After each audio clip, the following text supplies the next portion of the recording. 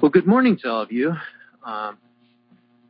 So to bring those of you up to speed who weren't here the last time that I shared, I am sharing a group of messages on the church. And so last time we talked about corporate prayer and thinking about prayer not as individuals but as a group. And we're going to be talking about the apostles' teaching. So thinking about what the early church looked like, why it looked that way, and then next time I plan to preach on, so I'm not going to preach on the breaking of bread, but I'm going to share on church as community or church as family, and then finally the church in praise and power. So I'm not a prophet, I'm not predicting the future, but that's what I'm planning as a present. So we think about preaching and about good preachers, and you probably have in your head things that you think good preaching means. When I was young, it meant that they told lots of stories. So somebody who told lots of stories, particularly funny stories, that was what I looked forward to. And I don't know that I always got much out of the message, but I sure enjoyed the stories. And Jesus told stories too, didn't he? He told these things we call parables, and we for us the parables maybe seem pretty old hat. We've heard them so many times that they don't seem as interesting. But for his listeners, they were brand new.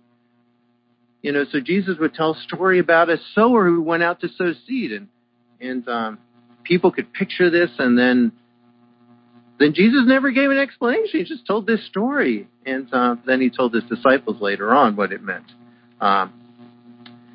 Maybe the best preachers are people who can open up the Bible to really hard passages like the book of Romans, and they just get into the Apostle Paul's teaching, and they can delve into those things that just really nobody understands, and they can explain it.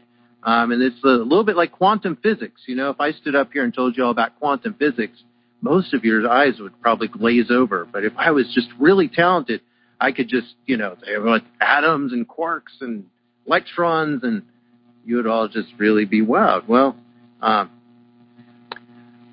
when I read the sermons that the apostles preached, some of them seem a little rambly. So, like if you read what Stephen, who was a deacon, not an apostle, but he was still an early church preacher. He talked to the Sanhedrin, and he tells this story, and it just sort of starts off with Abraham, and it goes along, and finally he finishes up saying, and then Jesus is just the culmination of all this, and that's when they got really upset. Paul was long-winded enough that he preached most of the night, and the young man fell out of a window. So, fortunately we don't have anybody leaning on the window back there. But if we did, maybe we just have to give them a parachute. So we're going to read from Acts chapter 2, verses 41 through 47. Then they that gladly received his word were baptized. So this is at the end of Peter's first message. So we know at the time of Pentecost there were tongues of fire that seemed to come down from heaven. The people spoke in different tongues. And then Peter went out and preached a really fiery message to the Jewish people that were gathered. And a bunch of people chose to follow Jesus that morning. So they were baptized. And the same day, there were added to them about 3,000 souls, which is more than all of us here put together, and times by about 5 probably. So, and they continued steadfastly in the apostles' doctrine and fellowship and in breaking of bread and in prayer. So these were the important things to the early church. Preaching, sacraments or ordinances, fellowship, and praying. And fear came upon every soul, and many wonders and signs were done by the apostles. And all that believed were together and had all things in common, and sold their possessions and goods and parted them to all men as every man had need.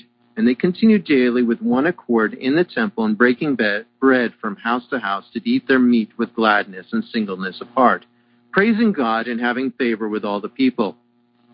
And the Lord added to the church daily such as should be saved. And so one of the things mentioned here is the apostles' teaching. And other things mentioned, they prayed together, they had communion together, broke bread is speaking of that.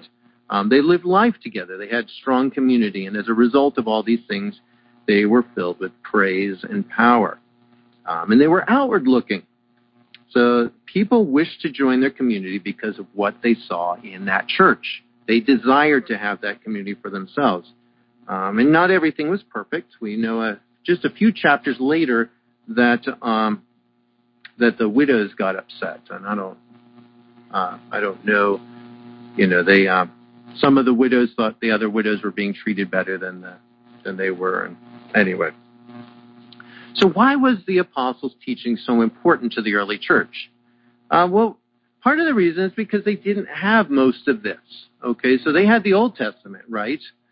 They had scrolls of the prophets and of Moses, but they did not have New Testament teaching. So most of that was written down 20 or 30 years after Jesus rose from the dead. And so the important thing about the apostles was not their learning. They had not been to seminary or to college or anything else. They had been with Jesus, and it talks about that later on. That the Pharisees, the people in the Sanhedrin looked down on the apostles because they were unlearned men, but they took note of them that they had been with Jesus. And so we have here an oral tradition. We have a group of people that know something because of who they spent time with. And so they are sharing the gospel as they heard it directly from the mouth of Jesus. And I think at that point they probably thought that Jesus was coming back any day. And because of that, there's no need to write stuff down. Why would you write books about somebody that you knew personally and that you spent time with? The important thing is just to get that message out there. And so every day they stood up and they told the people the things that they remembered that Jesus had said, that he had done, the ways in which he explained the Old Testament prophecies. And so the way that the early church understood the Old Testament, the way they understood Jesus was through this apostles' teaching. And I think about medical school, and medical school is very textbook oriented. So, if you take a class on anatomy, say, there's a textbook there, and there's several different textbooks that medical schools use, but all the textbooks are going to have certain things in common. If you find a textbook that completely has a different way of explaining human anatomy, it would be concerning. You'd say, well, what's wrong with this textbook? It's completely different. It says the head is attached to the foot. That's crazy. Nobody would use such a textbook. But at one time there weren't medical textbooks. There were just doctors who did things wrong, and they taught their followers to do things wrong. And then those followers taught their followers to do things wrong. And unfortunately, that's the way we learn, is we just learn from whoever's teaching us, and we assume that they know what they're doing. That doesn't always happen. In this case, the apostles knew what they were doing. So expository teaching. Good preaching is going to be expository. And that's a long word, isn't it? So when we think of expository preaching, we think about a preacher taking a book of the Bible and working through it verse by verse, chapter by chapter. And that is one way of doing it. But the real point of expository preaching is that you begin with a passage of Scripture and you break down what it means in practical terms for the congregation. And maybe there's two big dangers. For preachers. So I remember when I was growing up, a man who wasn't very comfortable giving topics, and so he was doing a topic, and he said, "Let's turn to Psalm 119." And he began reading at verse 1, and he read all the way to the end, which I think is around verse 176. Then he stood there for a little bit, with some silence, and then he said, "I believe this scripture speaks for itself," and he sat down. And it probably did. But other things were probably said silently as well. So I think it's probably not good just to read Scripture when you're preaching. I think it's a good idea to explain a little bit what you see in the Scripture and apply it. On the other hand, there are preachers who take a single verse and tell all kinds of stories and explain what they think about it and what it means from different points of view.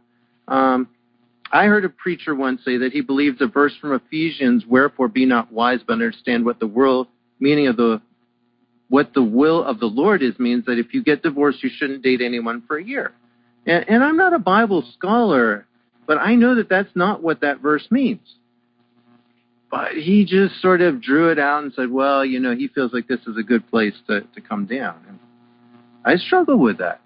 When we study Scripture, the question is, what is Scripture saying to us?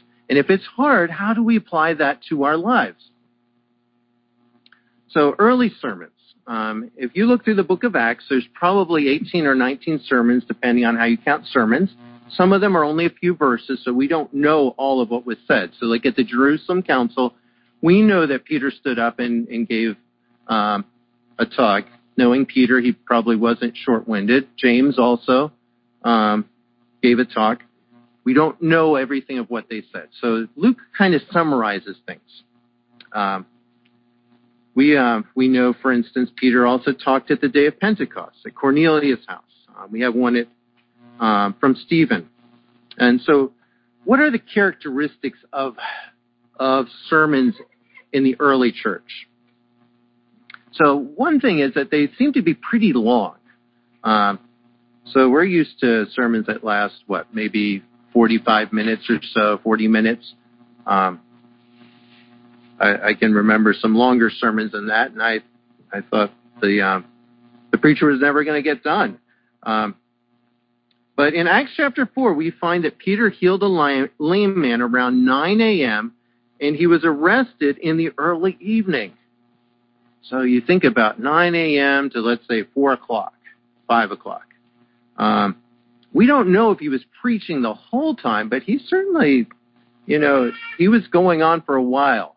So, hours and hours. In Acts chapter 20, we find Paul preaching all night. And this is the story we mentioned about the Eutychus falling out of the upper room. And it's important to remember that sermons that we have in Acts are primarily summations of longer addresses. Acts 2 says, and with many other words he bore witness and continued to exhort them, saying, save yourselves from this crooked generation. So it's understanding that Luke could have, it's like it says at the end of the Gospel of John, that if we wrote everything down that Jesus said and did, all the books in the world couldn't contain them. In the same way, if we had documentation of every single message, every word that was said, it would be too big for a scroll to hold it. And so it just didn't work. Second thing that we see is not only were these sermons long, they were geared to their listeners. So when we see sermons for Jewish audiences, they were focused on Old Testament stories that the Jewish people would have been familiar with. Sermons for non-Jews were different. So the one that I think of is Paul's sermon at Mars Hill, or the Areopagus. And it says there that he used quotations from Greek poets, specifically somebody named Aratus of Soloi. So I don't know who that was, so maybe you all are more acquainted with him. He also told a little story about walking through their city, didn't he? He said, I was walking through your city and I saw this altar. It's a nice way to jump off. The altar to the unknown God. And he says, I've come to declare that unknown God to you. So they were forthright in their messages.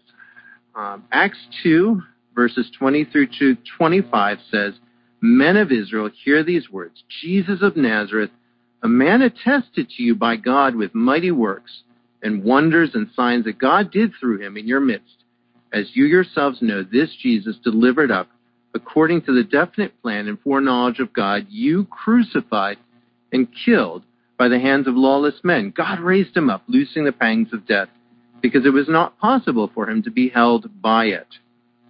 So I'm sure Peter was Holy Spirit indwelled at this point, but it seems pretty brave to say, Jesus was God and you crucified him, and I think it's a challenge when somebody's preaching to say honestly what they're thinking in their heart. Things that people they just like to kind of beat around the bush a little bit and make things a little gentle because they're just not sure how their audience will take it. All of these sermons had an evangelistic flavor. So every single sermon that I could find in the book of Acts finishes up with a salvation message. Says, however they start off, however they come around to it, they come around to the fact that Jesus is the Messiah and you need to accept his sacrifice. And then men's lives were changed as a result of this preaching. So God has chosen to work through sermons, and I don't really know why that is. I mean, he could probably work through a lot of different things. Acts 2:37, 38, and 41 says, Now when they heard this, they were cut to the heart and said to Peter and the rest of the apostles, Brothers, what shall we do? And Peter said to them, Repent and be baptized, every one of you, in the name of Jesus Christ, for the forgiveness of your sins, and you will receive forgiveness of your sins, and you will receive the gift of the Holy Ghost. So those who received his word were baptized, and there were added that day about 3,000 souls. Even today, God continues to work through preaching. 1 Corinthians 1, verse 21 says, For since in the wisdom of God, the world did not know God through wisdom, it pleased God through the folly of what we preach to save those who we believe. And there are probably different ways in which God moves to change hearts, but it certainly seems like he uses preaching. Jonathan Edwards was a preacher in the New England part of the country in the 1730s, and he was not a fiery preacher. Observers said that he scarcely gestured or even moved, and he made no attempt by the elegance of his style or the beauty of his pictures to gratify the taste and fascinate the imagination. And despite this, he preached a sermon that is one of the most famous sermons in American history called Sinners in the Hands of an Angry God. And during the sermon, people moaned and cried out from the congregation, What must I do to be saved?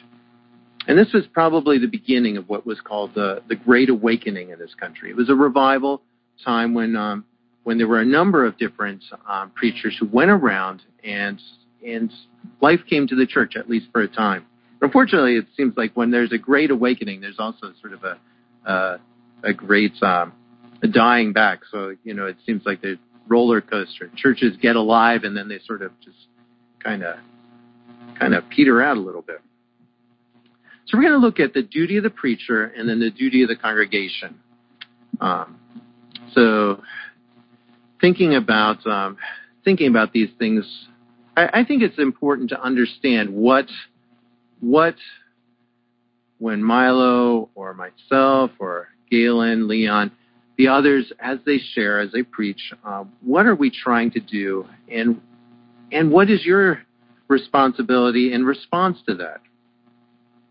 So 2 Timothy 3:14 through 16. Paul is writing to Timothy. We know that this is Paul's last letter that we have recorded. So maybe he wrote other letters after this, but this is close to the end of Paul's life. And he's writing to Timothy, who is in a church at Ephesus, and he's giving him a charge for what he should do. But as for you, continue in what you have learned and have firmly believed, knowing from whom you have learned it, and how from childhood you have been acquainted with the sacred writings, which are able to make you wise for salvation through faith in Christ Jesus. All Scripture is breathed out by God and profitable for teaching, for reproof, for correction, and training in righteousness, that the man of God may be complete, equipped for every good work. So we're going to continue reading right on into chapter 4, but we're going to stop here for a moment. And Paul is talking, first of all, about a godly heritage. He says, when you have a godly heritage, when you have studied the Bible and been exposed to the Bible from a young age, this is something that is valuable. Probably more valuable than if your mother and father left you $5 million in the bank or, whatever else you could think of. And the fact that Timothy had been exposed to the Bible from his youth was going to help him in his role as pastor. Second thing is that knowledge of the Scriptures brings wisdom. This is the way in which Jesus is revealed to those of us who did not walk on the earth when he was here. So we were talking about the apostles. The apostles knew Jesus personally. They had seen him do things. And yet none of us knew Jesus when he walked. Not the oldest one of us was even close to being around when Jesus was here. The third thing is that Scripture is inspired or breathed out by God. This book is different. It needs to be treated seriously by those who open it and read, and we need to be careful not to distort what it says. And then it has many different purposes, so we're going to touch on those, instruction, doctrine, conviction of sin, and drawing us in the path of righteousness. And part of the challenge when you're preaching is just simply knowing what to leave out. So it's not there's so many good things you could say, and yet I remember at Fresh Start we had a situation where our lead pastor was preaching, and we had a lot of other people coming in to preach as well. And one pastor from the local community came in, and he said he'd preached this message probably 20 different times. And he said every time he starts thinking about it, he adds another point to it. And at the point at which he preached this at Fresh Start, he had 26 points. 26 points is a lot of points for a sermon. And they were all good things. They didn't really seem to be related to each other, except that they all lived in the same house, which was his sermon. But sometimes you just have to leave some things out, just so your audience can kind of catch hold of what you're trying to get at. So we're going to go on to 2 Timothy 4, 1 through 5. I charge you in the presence of God and in Christ Jesus, who is to judge the living and the dead, and by his appearing and his kingdom, preach the word, be ready in season and out of season. Reprove, rebuke, and exhort with complete patience and teaching. For the time is coming when people will not endure sound teaching, but having itching ears, they will accumulate for themselves teachers to suit their own passions, and will turn away from listening to the truth and wander off into myths. As for you, always be sober-minded, endure suffering, do the work of an evangelist, fulfill your ministry. This is a continuation of the passage we read earlier. I like having verses and chapters in the Bible. They help you find something. So if I said, turn to page 362, which is the second page of the book of James, you might be able to find, or you might not be able to find it, depending if you have the same Bible as I have. You probably wouldn't.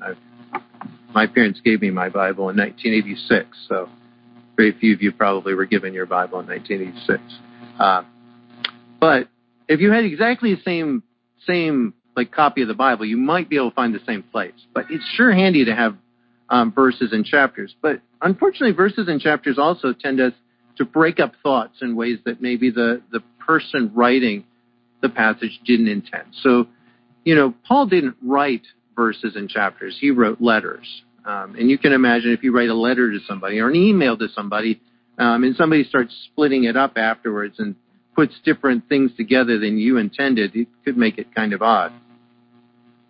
So Paul had said earlier to Timothy that Scripture was useful for a lot of different things. And here he says that Timothy's job is to do these same things that Scripture is good for. So he says, reprove, rebuke, and exhort. Clearly, he is saying, Timothy, Scripture is good for these things. You use it as your tool to do those same things in the church that need to be done. He speaks of times that are coming, and I would guess that we're probably there or pretty close to there when people no longer want to listen to sound doctrine, when people pursue myths, and often people will say, oh, Christianity is a myth. Everything else is a myth. You just choose the myth that you want to believe, and you just pursue that. And preachers definitely struggle with what they say. If they say the wrong things to their congregation, they may not be preacher there anymore. So what are the things that Scripture is good for? What are the things that should be addressed in the sermons? So the first thing is doctrine. So David Verseau wrote a book called Will the Real Theologian Please Sit Down? Or something like that. I read it. And I think his main point was that living for Jesus is more important than all the details of theology. And he's probably right. But I do think it's important that we have the right theology too. We can still serve Jesus even if we don't understand atonement theory or every little thing that Paul explains in the book of Romans. But at the same time, it is good if we understand who God is and we can approach him in that understanding. The God we serve has revealed himself in Scripture so that we may serve him correctly. So theology is important. And it's important that as we open Scripture, we address it with a correct understanding of who God is and of who we are in a relationship to him. The second thing is instruction in righteousness. And this is probably the thing that Anabaptist people focus on the most. We want to be holy like God. I trust we do this morning. And as we open Scripture, we see ways in which we can serve God more fully. If we go away from a sermon challenged but unchanged, then that's a problem. So Ephesians 5:25 through 27 says, Husbands, love your wives just as Christ also loved the church and gave himself up for her, so that he might sanctify her, having cleansed her by the washing of water with the word, that he might present to himself the church in all her glory, having no spot or wrinkle or any such thing, but that she would be holy and blameless. And I've been burdened lately just thinking about how unsanctified the church is. If Jesus comes back today, the church is not going to see him holy, without spot or wrinkle. We're not perfect here at Bethel, and certainly a lot of the other churches across this country aren't either. And so it is as we open Scripture, as we look at it, that God can purify us and make us what we should be.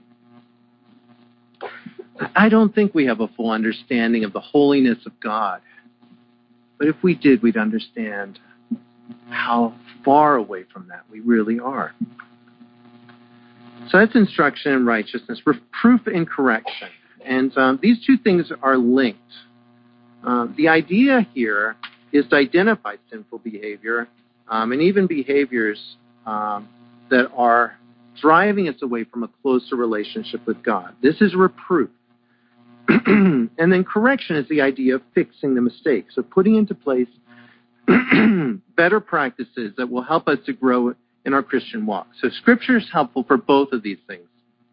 So if any of you have scored a self-check recently, we could say that reproof is scoring the self-check and identifying things that are wrong.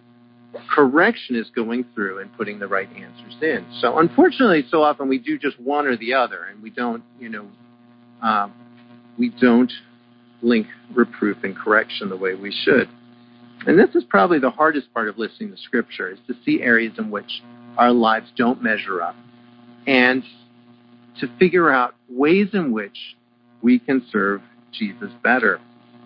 What practices can I do that will enrich my relationship to Jesus? And then evangelism. So this is probably the thing that most people think of when they think of preaching. Romans 10:11 through 15 is probably the passage that comes to most people's mind. For the Scripture says, whoever believes in him will not be disappointed. For there is no distinction between Jew and Greek, for the same Lord is Lord of all, abounding in riches for all who call on him. For whoever will call on the name of the Lord will be saved. How then will they call on him whom they have not believed? How will they believe in him whom they have not heard? How will they hear without a preacher? How will they preach unless they are sent? Just as it is written, how beautiful are the feet of those who bring the good news of good things. And I don't know that all preachers have the gift of evangelism. I don't feel like I've got that gift necessarily. But Paul saw clearly that a goal of the preacher is to identify people's need of Jesus and to share with them that good news of Jesus. So people are often quick to share things that they found that cured their ailments. So maybe I think about this because during COVID there was just a lot of things that people said they found that made their COVID just melt away. Somebody's told me, they exercised vigorously when they found out that they had COVID, and they just felt like they just sweated it out. Then somebody else told me that they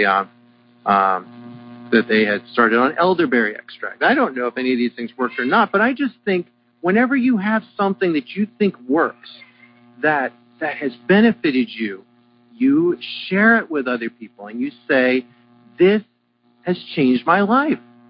I was over here, and I felt terrible. And then I started doing this other thing, and I was so much better. And yet, what do we do with Jesus? We talk about him Sunday mornings and Sunday evenings, and then that's about it. And yet, we have good news. That's what the gospel means, good news that we can share with other people. And you don't have to be evangelizing. You just have to say, Jesus loves me, this I know, or the Bible tells me so. The key of the New Testament is found in verses like Philippians 3:20 and 21, that I may know him in the power of his resurrection and the fellowship of his sufferings, being made conformable unto his death, if by any means I might attain unto the resurrection of the dead. So I've been reading about Charles Spurgeon. You all probably heard the name of Spurgeon. I've brought him up before, and he seemed like he had an amazing workload. He was preaching somewhere between 4 and 10 sermons a week, and he really did believe that Jesus was central to his ministry, and so he tried to bring all of his messages around to Jesus. And I think he had trouble delegating things. He seemed like he wanted to be like in charge of everything. I don't think he did bad things, but he sort of burned out as a result. So he would sort of have this cycle where he would do all this stuff, and then he'd sort of like just peter out, and he'd have to take a vacation because he just was in bad health, and eventually he died. So then he stopped preaching after that. But I would hold him up as somebody who focused on the Word and on centering the Word on Jesus. And so as he was able to do that, his church grew. And he ministered to a lot of people in London. And so that's what we should be doing. We should hold up Jesus. So what is the duty of the congregation? So we're going to talk about a few different things here. Acts 17:10 through 12 talks about the Bereans. So you all have heard of the Bereans. And there's churches named after that. I think there's a school up in Harrisonburg named Berea as a result. So people like that, whereas they don't use the name, say, Thessalonica in their church names, do they? No, Smyrna, Laodicea. These are names that don't seem to live on. There's probably a reason for that, right? So it says, and the brethren immediately sent away Paul and Silas by night unto Berea. So Paul was in Thessalonica, and the people just really, the Jewish people got everybody kind of worked up against him. And so they left the city late at night, and went to a nearby city called Berea, who coming thither went into the synagogue of the Jews. These were more noble than those in Thessalonica, in that they received with word with all readiness of mind, and searched the scriptures daily whether those things were so. Therefore many of them believed, also the honorable women, which were Greeks, and of men not a few. So the first thing here is that the Bereans listened. So it's hard to search the scriptures whether things are correct if you don't first hear what somebody's saying. So If you don't listen, it's like the seed that falls on the path, right? It's not going to go anywhere. It just bounces off, and then the birds eat it, and that's what it is. But the second thing is, once you hear, you need to hold the minister accountable for what they share. Search and see, is this right? Is this an accurate interpretation of what Scripture says, or is it wrong? So in the case of the Bereans, they were willing to invest the effort to look at the Old Testament Scriptures to see if what Paul was saying was accurate. So he was opening up the prophecies and saying, Jesus did this and this and this and this, and that fulfilled them. And they opened it up themselves, and they looked at it, and they said, yes, you are right, and we believe as a result of that. And unfortunately, our tendency is to shoot down anything that is different from our current practice, and that's not always a good thing. Anything that makes us feel uncomfortable, we tend to just discount it. There's a reason why we're not doing things that way. But we need to be willing to open the Scripture and say, this is what Scripture says. And he's right or he's wrong. Second thing is accept the transforming power of the gospel. So we've mentioned this, but this is about God making us in his image. We can picture a sculptor bending over a statue, gently chiseling here and there just to bring out the features that need to be seen. Isaiah 45 verse 9 says, woe to the one who quarrels with his maker, an earthenware vessel among the vessels of earth. Will the clay say to the potter, what are you doing? Or the thing you are making say, he has no hands. And I'm afraid that a lot of times our tendency is to resist the pressure of the gospel in our lives. Maybe we think of this in terms of somebody who's deep in sin resisting a call to salvation, but it's something more than that. Every day, God is wanting to change our lives into something that resembles him. When God came down in the Garden of Eden and molded that clay, he was molding something in his own image. And that was marred in the fall. We no longer really look very much like God. And he wants to bring that back and say, this is what I look like, and I want to see my face in your face. That's what it means to be a son of God, is that we look like our Father. Do not look in a mirror and then go away unchanged. So James talks about this, that in James chapter 1, about the man who looks in the mirror and then goes his way and forgets what manner of man he was, and says that this is the way a lot of people use Scripture. They read something and then they just go on their way, and it's just the same old. And so that's a dangerous thing, isn't it? Our tendency is not to let the things soak in. So if you look in the mirror and you see that your hair is sticking up and that your teeth need to be brushed and your collar is just all askew, you probably should take a little time to fix those things. Your wife will probably say something if you don't, but other people will notice. So even if you're not thinking about it, they will see that. So when we listen, we can hear a simple affirmation of everything we are already doing, or we can focus on the ways in which God wants to change us and to change our church. Maybe sometimes when we sit down, we hear the way in which God wants to work in our brother or sister's life, and we say, I can really see how this message applies to brother so-and-so. And that's probably not a good thing to do either, is it? Yes, God wants to change brother so-and-so, but he also wants to change you. He wants to change me. We need to hear God's word speaking to us personally. Next thing I would say is that we need to be willing to ask questions.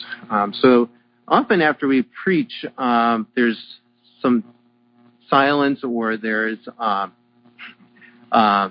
people affirming what they heard. Usually people don't shoot it down. But I think it'd be good if we ask questions. If there's something that we don't have clarity on, It's not that I have all the answers or Milo has all the answers, but it's the idea that hopefully your questions can get answered by somebody. That you don't go home and you think, I wish I understood that thing better or that other thing better. I wonder if many times we are bad at passing our beliefs and our convictions on to our children because we don't really know why we do the things we do, and we do a bad job of opening ourselves up to questions that they have about those things. If somebody asks you about one of our practices, do you know why we do it? Do you understand the reasons, the principles behind it, and then the application that we use? And a lot of times we focus on what's right and wrong, and I don't know that that's always the question, but if we can at least understand the principles behind our church's decisions, that helps. We should pray ahead of time that the soil of our hearts would be ready for the seed of the word. And Jesus told the parable of the sower. We're not going to read that this morning. But so much of what we get out of a sermon is based on the preparation that we have ahead of the sermon. Did we pray that God would open the eyes of our hearts to see things that were beneficial to us? Were we able to pay attention during the service? And when you have little children, that doesn't always happen. But we can still pray that God will at least bring a couple things through the inattention that we have that are important for us. Did we eat something before we came to church so we're not just famished? Did we sleep the night before? Or did we go to bed too late? And then the final thing I would say is bring somebody else. So Matthew 28:19 and 20 says, "Go therefore and make disciples of all nations, baptizing them in the name of the Father and the Son and the Holy Spirit, teaching them to observe all the things that I have commanded you. And lo, I am with you always, even to the end of the age." Assuming that you feel like you are getting some benefit out of church, about the opening of the scriptures and being in fellowship with other Christians, invite other people to come. It could benefit them too. So, kind of wrapping things up, it's interesting that when the apostles were dealing with the issues among the widows in the congregation at Jerusalem in Acts chapter 6, they talked to the congregation. It says, the 12 summoned the whole company of the disciples and said, "It would not be right for us to give up preaching the word of God to wait on tables. Brothers and sisters, select from among you 7 men of good reputation, full of the Spirit and wisdom, whom we can appoint to this duty. But we will devote ourselves to prayer and to the ministry of the word." And I don't think they were saying we're more important than other people. They were saying we have a specific calling. We spent time with Jesus, and it is really important that we get his message out there in a way that maybe somebody else can't do. They were called to pray and to share God's word with the congregation there. And I'd like to finish just with a story about Dwight Moody. So I don't know how much you all know about Dwight Moody. He's obviously one of the most famous preachers in American history. D.L. Moody. He was a shoe salesman. So he started off. He went to Boston. He grew up on a farm, and he didn't get along. He was just kind of a ne'er-do-well kind of person, and got into a lot of trouble. And finally, he decided, I hate farm life. I'm going to go to Boston. See, an uncle who lived in Boston, and he thought, my uncle has a shoe store there. He'll hire me to work in his shoe store. And he ended up getting a job in this shoe store. But his uncle made him promise that he would attend church. And this was not something that D.L. Moody probably wanted to do, but he was willing to do it so he could get a job. And while he was going to church, he became converted because of a Sunday school teacher. A man took interest in him and spent time with him and shared God's word with him, and it changed his life. Now, D.L. Moody was not somebody who was educated. basically, I don't know how many grades he finished. The story is told that he was writing a letter to somebody, and he said, so do you spell Philadelphia F-E-L or F-I-L? And he said, oh, never mind. I'll just write it so they can't tell which. And I guess he wrote it like with the E or I sort of scribbled. So anyway, he wasn't a good speller. We'll say that. But when he gave his life to God, a friend of his said to him, it remains to be seen what God will do with a man who gives himself up wholly to him. And Moody said in response, I will be that man. And R.A. Torrey shared that D.L. Moody rose every morning around 4 a.m. and began to study his Bible. He studied it, looking at it practically, looking for things for him and for the people that he taught. The last time that D.L. Moody preached a series of meetings in the Chicago area, he told churches to reserve a large auditorium, and he would preach meetings at 10 a.m. in the morning. And the people protested. They said, why don't we do evening meetings? There are business people. There's people who can't come in a morning. And D.L. Moody said he thought that it would interfere with the work of local churches, and he would preach to whoever would come at 10 a.m. And if there wasn't anybody, that would be what it was. And Torrey said that when he came to the first meeting, there was a line of people going out of the church, the building, and down the block. And they packed 8,000 people into the auditorium that morning. And he attributed this to D.L. Moody's willingness to preach the word.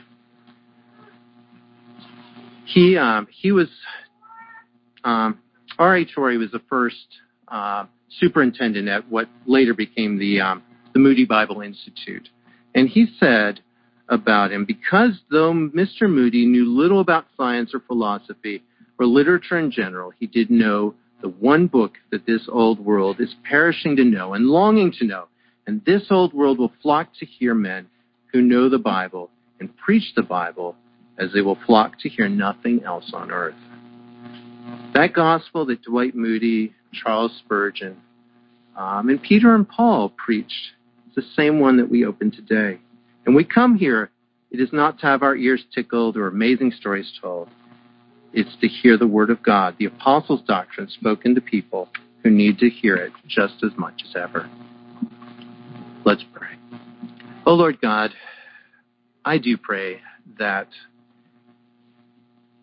you would bless your word. Help it to be something that's meaningful. Help it to change lives.